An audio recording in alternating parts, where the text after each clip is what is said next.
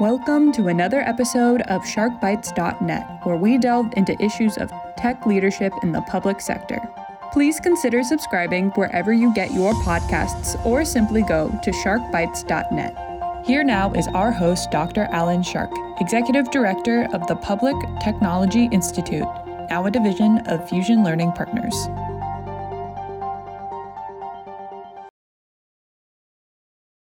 Hi there, everyone. This is Alan Shark, and welcome to another episode of Shark Bites, where we deal with different aspects of technology leadership in the public sector. AI has been getting so much attention these days, and I've been covering it on numerous writings and broadcasts. And already we see a growth of what local governments are doing. We have the city of San Jose, who has an extensive paper on guidelines. We have the city of Boston with its guidelines, Seattle, New York City. We have the state of Maine offering a 6-month ban on AI until they figure out more on how they're going to approach it. Kentucky has a statewide effort, and state of Connecticut is creating a AI Bill of Rights. But today we're very fortunate to have Dr. Stephanie Deitrick, who is the Chief Data and Analytics Officer at the City of Tempe, Arizona. Welcome, Stephanie. Thank you. Glad to be here. What brought me to you and got my attention was there was a little bit of a press buzz when your ethical artificial intelligence policy came out. Now notice, and we were just talking about this earlier, the difference between what is policy, what is guidelines. We're going to get that into in the next minute or two. But let me make sure I've got this right. You are the Chief Data and Analytics Officer. Before that, you were the Enterprise GIS and Analytics Manager at the City of Tempe. You had over 14 years with the Arizona State University, where you're the MAS GIS Program Director for 12 years during that time. You've been a faculty associate. You've done an awful lot in this area. So I want to welcome you to this little discussion, but I always start, Stephanie, how did you get your beginnings? I mean, did you wake up one morning and say, I'm going to get into tech, or I love geography, I love maps? Because clearly you have an analytical mind being the data field. You are very passionate with GIS, as with apparently all things you do. What gave you your start early on? It's funny because I stumbled both into GIS and into public service. Neither of the moves were intentional, but they were the best decisions I've made in my life. I stumbled into GIS when I was going back to school for my master's degree. I was looking at going into statistics, and I was working somewhere, and they said, hey, when you go back to school, there's this thing called GIS. We don't know a lot about it. We think it'll be really helpful if you take a GIS class and you do some classes and learn more about it. We'll pay for you to go back. And I'm like, all right. hard to pass up someone offering to pay full tuition just to expand your coursework. I took a couple geography classes because I thought, I should probably know something about geography beforehand. And I was the first GIS and cartography classes I took. It was like a pause of where has this been my whole life. It all made sense to me. It was super exciting. All the things I love about data and analytics were part of it. It was such a focused, applied topic that I quickly shifted over, and it was one of those things I didn't even have to think hard about it. My research when I was working on my PhD actually focused on GIS and public policy, and how you can use GIS to support policy decision makers when they're dealing with uncertain data. And so I was definitely interested in applied uses of GIS in the public realm. The old CIO for the city, 2 CIOs back, got my name somehow, and I'm still not sure, and asked if I'd come evaluate how the city was using GIS and put together kind of a strategic vision for what the city could do and what an enterprise GIS group could do.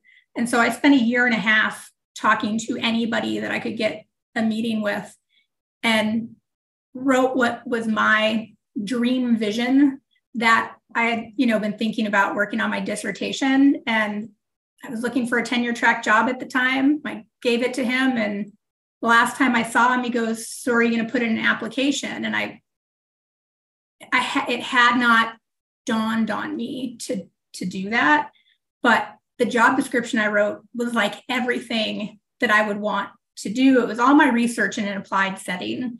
And so again, that was just one of those no-brainers of, I got my application in, and when they offered me the job, I quickly set those ideas of staying in academia full-time aside and transitioned to the city. Any regrets? I mean, there's quite a difference. I mean, both are in the public sector, of course. I mean, one is the university, one is a city, but you have different masters to worry about, the different public. Very different. I'm happy that, so I'm still director of the MAS GIS program at ASU.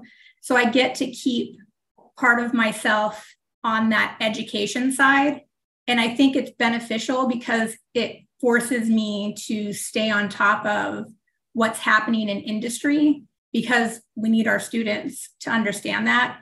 It's a 1-year professional master's degree. We need them leaving understanding what's currently happening. And so I can't kind of settle in and get comfortable. So I have that education side, but I, even when I'm stressed out and question my decisions, I love working for the city. I'm very lucky. And I know that leadership, since the day I started, since I was a consultant, has been very supportive of the work that we're doing. I had a very ambitious vision of GIS and data having its hooks in everything. And I didn't necessarily have the authority tied to my vision when I first started. And I still had support from our city manager, assistant city managers, the CIO, to kind of help develop, that data culture, help push things forward. Just keep talking to people until we could get them to just give us a chance to help them to see what was possible. I don't think that I would have that level of freedom to keep us moving forward and try to keep us ahead of what's happening if I worked someplace else. I think the city is very unique in the amount of autonomy I have in what I'm doing. Yeah, no, it seems that way. And I have to identify with you as one who, in my case, I'm not working for government, I'm working for governments through my Public Technology Institute nonprofit, but I also teach, as you know, George Mason. So having that ability to work with students, and then it gives us a laboratory of future leaders in our fields. And I have tremendous respect for GIS. So let's switch gears here. So you had a visual interest in putting data and things together, solving problems, being able to make sense of trends and patterns. And now we have artificial intelligence. I believe that, especially with generative AI, this has the greatest impact since the beginning of the internet. It is that profound, and it can do such wonderful things, and it could also, in some ways, destroy the world. We're going to look at some of the more positive things. So, of course, what brought you and I together was an interest in the fact that there was a buzz that the City of Tempe, Arizona, came up with an ethical artificial intelligence AI policy. I'd like to know, where did the germination of that come from? Did people come to you and say, Stephanie, we need something, or you suddenly realized you saw something and you needed to do something? How was this hatched? And what was the process that you used to get to where you are? It's a brilliant document. It's only about just over 3 pages, but it says so much. And we were talking earlier, you specifically called this a policy, which it is, versus others that issue guidelines. So I'd like you to address both. How did this effort start? And then let's talk about the differences between, as you see it, and I think I agree with you, a policy versus others who have come up with guidelines. So it actually has been something that's been on my whiteboard for over 2 years of things that we really need to do to my whole goal was to be in front of what was coming. My interest really started with that potential for bias and for, people to unknowingly be generating data that is either incorrect, questionable, that is starting with protected information and trusting it because AI is, very flashy. People, I think, assume either you can't trust it at all or you can totally trust it. And so it had been on my list. One of the reasons also that I realized that, we really needed to be thinking about it was we're a What Works Cities organization put together by Michael Bloomberg. And one of their core data-driven government kind of areas focuses on data and bias. And what do you have in place to help identify or stop bias potential in automated decision-making and in the data that you're using for that type of work. So I'd already been thinking about it. Our city manager knew it, my boss knew it, talked about it all the time. And I'd actually intended to be working on it this year. Then Chat GPT happened. And I stopped and went, wow, this would be great if you would have done this already. So I set some things aside and I gave our then assistant city manager, now city manager, a heads up and brought her and a couple other people together and said, it's time that we do this. I think we need to get it done quickly. I kind of explained what my vision was and said, I wrote our open data policy and I wrote our evaluations policy. And so I kind of have an approach. And I let them know that I wanted to write something that really forced us to think about what the impacts would be of leveraging AI, while also making sure that we were not in the way of innovation by piling so much policy and regulation on top of it that it would take 6 months to a year for anyone to be able to move forward with anything, or where we would just say no, no, we can't do that. Other than that conversation, like I said at the start, the city just said, okay, we're in support of it and let me go work on it. I started with that idea that AI was here to stay, it was going to grow, and we should be using it, that it is a tool that will be accessible to everybody at some level. I don't think that there's, kind of like with data, I don't think there's any person that won't be capable of using AI. I know a lot of people are like, I don't understand technology, but I think that everyone has some capacity for that. And also that, we wanted to support innovation while protecting people and making sure that as we think we're improving, services for our community, that we're doing so in a way that we're not negatively impacting certain groups or any groups.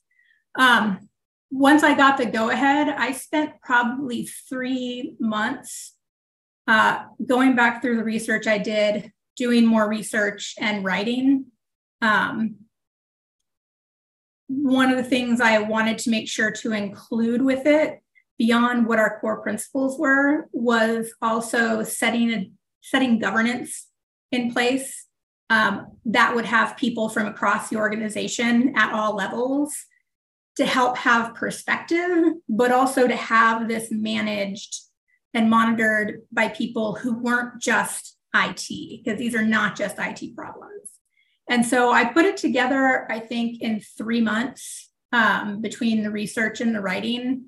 And I wanted to get it through council quickly. And so we brought it together. I, vetted it with our directors. I went through it with our council aides. It went to council.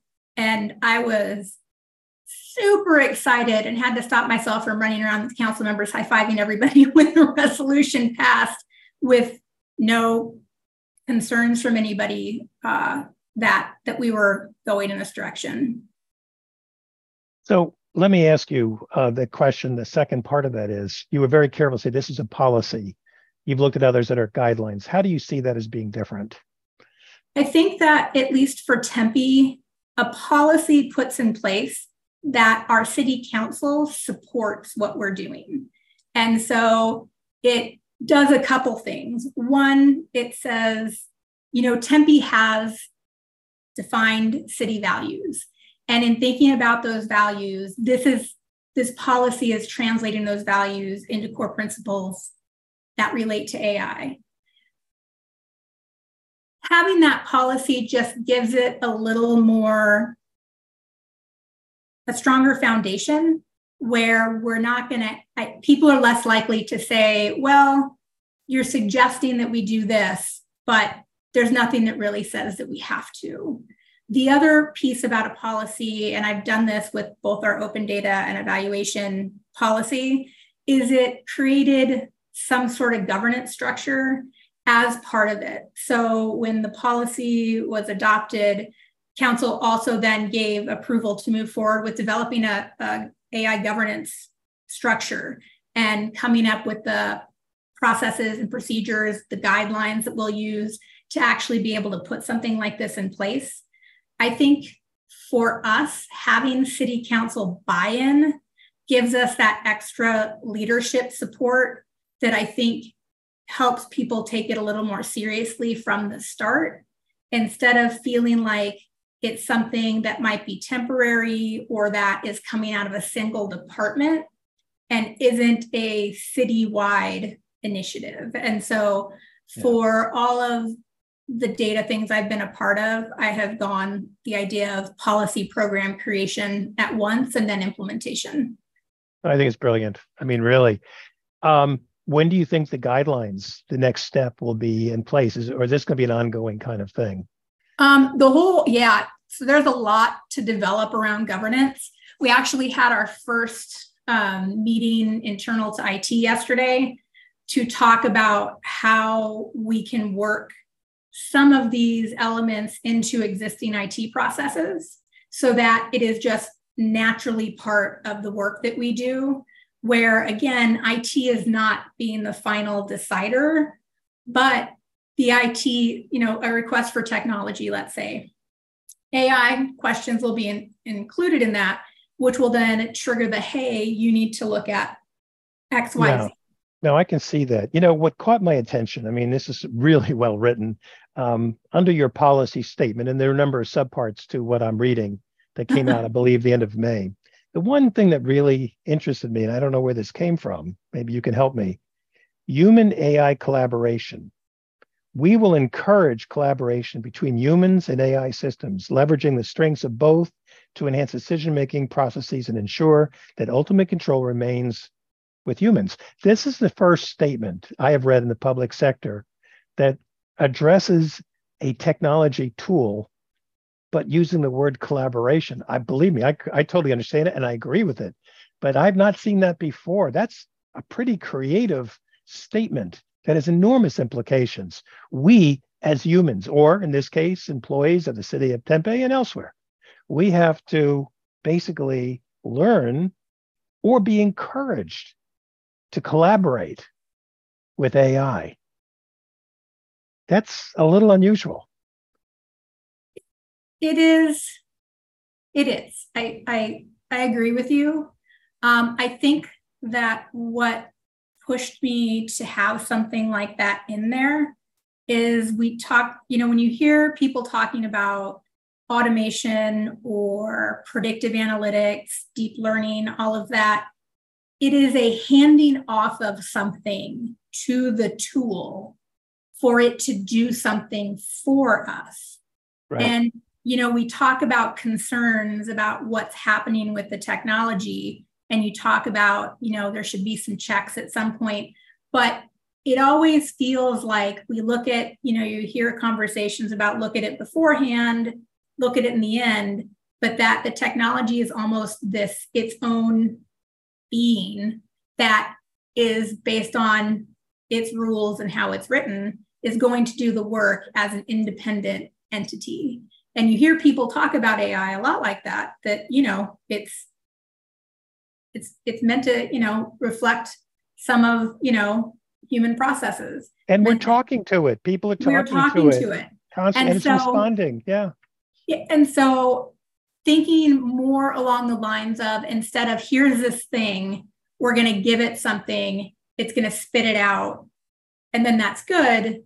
I really want people to think about how do we work with it to do our work in a way where we still benefit from the innovation component, the efficiencies that it can create, while keeping ourselves part of the process.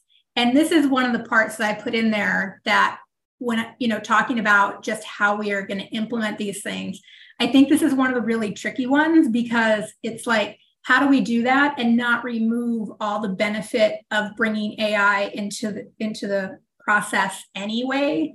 And I don't have a perfect answer for that. I mean, at the most superficial level, part of it should be that you let AI, let's say, make a first pass at going through a bunch of applications. Then you use that to go through and make a second pass and do the final determination. That is the most simplistic way to think about it.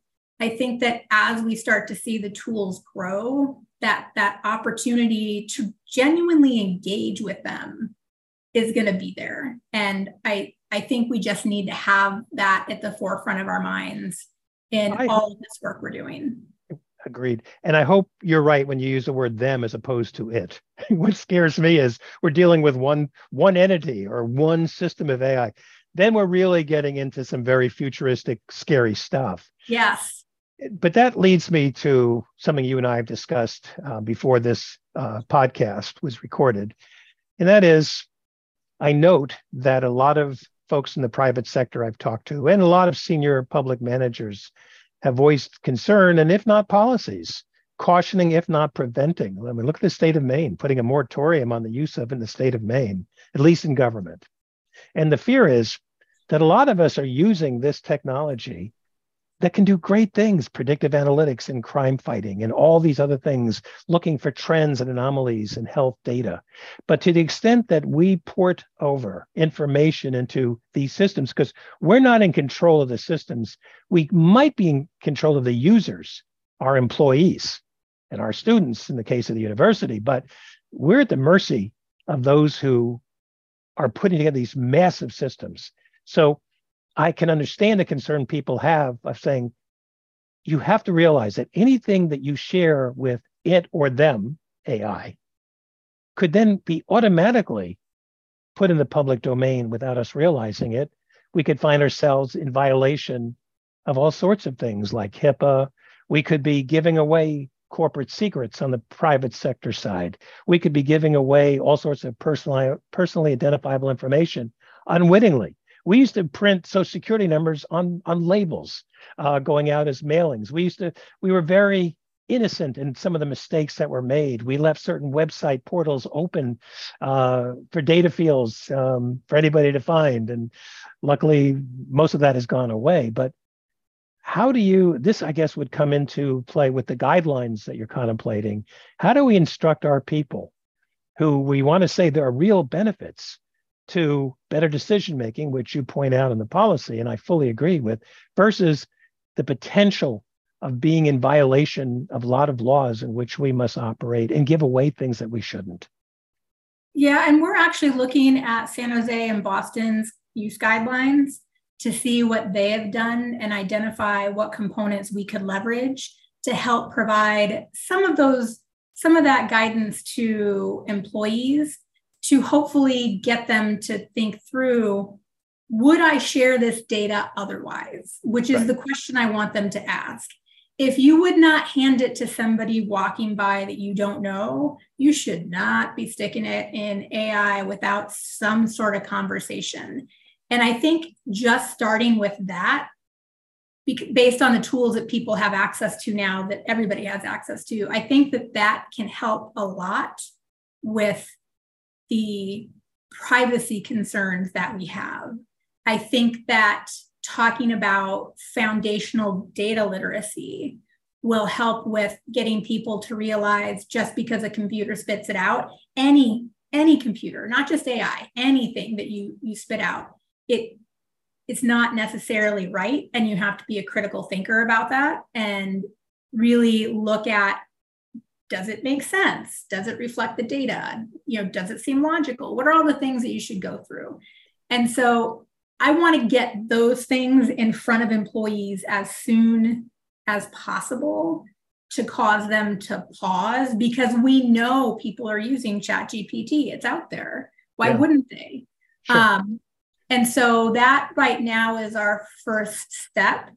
But what we're thinking of doing is basically having some use case guidelines where everybody in the city is going to get some basic, kind of like data literacy, having an AI literacy course that everybody, and I mean from our mayor and city council, down the chain, has to take to teach them kind of some of these core things, teach them about the fact that, the data that you're using to drive AI is going to determine how well, how good the data is that you're getting out. And so those core foundational components, I want to get out, I say quickly, but, we have to develop the training and things like that. But those are at the top of my list.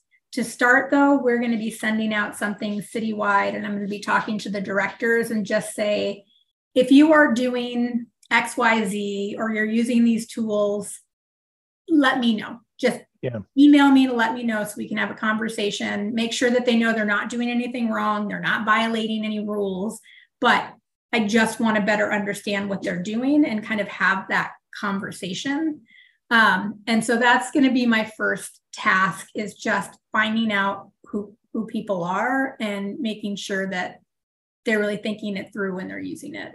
I think that's a really good first step. I mean, in my thinking, listening to you and listening to others that are, wrestling with this issue, it seems to me that right now, cybersecurity is a growing issue. It always has been. And, we're required in most public institutions to take some kind of training. At universities in particular, we're always taking training, required course here and there for 1 hour, 2 hours. I fully agree with you that we really need, sooner than later, really soon, some kind of basic training that does a couple of things. One, alerts them to the latest trends and pitfalls, but also usage guidelines and things to look out for. For example, for the person that wants to use predictive analytics for crime, but then realizes, oh my gosh, I can't just, which would be easy, putting in the database that I have or sharing it with these systems. No, I got to pull back, and maybe I can encrypt it in such a way that there is no more personal identifiable information, but I can code it so that the results will give me what I need without sharing names and information. So there may be ways to strip out some of the data fields that you then input into a GPS system, generative AI, so that you're not in violation. But I don't think people are thinking about that. How do we strip out that critical personal information that could violate one's privacy or one's personal information, or violate some other codes like HIPAA or CGIS or other forms of compliance? I suspect, and I don't know how you feel about this, but not only do we need mandatory training, but in terms of users, maybe we need to be certified users. Maybe there's a certificate, but certificates are one time only. So I'm thinking more that maybe we need a certification program on AI users so that they have to be recertified every year or two. Not a big hurdle, but to show that they are up to date on all the latest things, because we're still learning every single day something new about this. Your thoughts? I like that idea of having some sort of requirement for continuous learning. And I think that for us, again, as we're trying to think of what those use cases are and, where would we just need people to be like, I've gone through this training, I understand, I'm going to follow these, rules when I do this and think it through, versus people who are actively implementing something. Yeah. When it's an existing solution, if everything goes according to IT process, we'll know about it before it gets in anybody's hands. And so having more advanced training, I think, would make sense for that, because we provide user accounts, we're overseeing installation. So IT knows what's happening. And who's using it. Yeah, and who's using it. The places where, for me, I have some concerns are things where people don't think that it's AI. Like, I don't think people are thinking about predictive analytics as something that's AI driven or machine learning as AI. And some of that can happen. It can happen. IT doesn't have to be involved. I think for people doing that, more than any other types of users, I would want to start there on requiring some level of continuing education, because I think that those types of tools, while incredibly powerful, pose massive amounts of risk, because you're training the model. No one's coming in and necessarily doing that with you. And we're using data that, as with anybody, is inherently flawed. And if we don't step back and say, is our data actually representative of the thing that we're trying to understand? Do we have shortcomings? Might there be biases in our data that we need to be aware of to try to account for? Should we do it at all based on the data that we have? Or should we say we want to do it and then go back and try to start adjusting what we're collecting to make sure that we have the type of data we need to actually do this type of work? But I really like that idea of, even if there's not an official certification, which I think at some point there's going to be something, there's the GISP, which is a GIS professional certification. Right. I think that we are going to end up having something like that for AI, for people who are really doing the work and not just using the tools. Yeah. But I think it's going to sadly take a while to get there, because I haven't been able to find any. We do security training at ASU and at Tempe, and just those types of programs where you subscribe to a service and it gives you an annual training and it gives you refreshers, that I haven't been able to find anything like that for AI. So at this point, we're assuming we're going to have to build those initial classes in-house to start until something gets out there. So let me suggest, wearing your ASU hat and with me wearing my GMU hat, maybe we should kind of come together with our universities and develop this. I think your experience on the ground, my experience, what I do, could actually lead to a really cool program that would benefit all local governments. I'm afraid we're out of time. And Stephanie, you've been great. As I mentioned or warned, this could have easily been a 1-hour podcast, but I don't want to do that. But I do want to come back and visit with you maybe 6-8 months from now, because this is a moving target. Yeah. And I'd love to catch up with you as a follow-up to this particular conversation and just see where things are and how these policies are coming to be, how we're dealing with some of the issues that we've just talked about. We're identifying new issues almost all the time. So I can't thank you enough for spending time with us. I know everyone's sitting there scratching their head and says, "Uh-oh, I better start writing some policies and or guidelines." So get ready for a flood of inquiries. But I do want to thank you so much.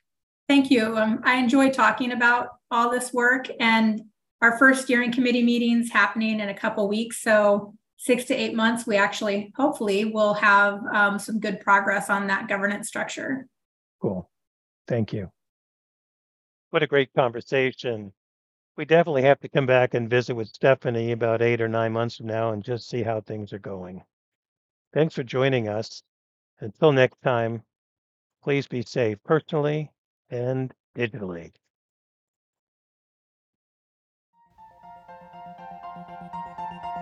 You've been listening to another episode of sharkbites.net. Please consider subscribing wherever you get your podcasts, or simply go to sharkbites.net. And if you or someone you know has a story to tell, please let us know.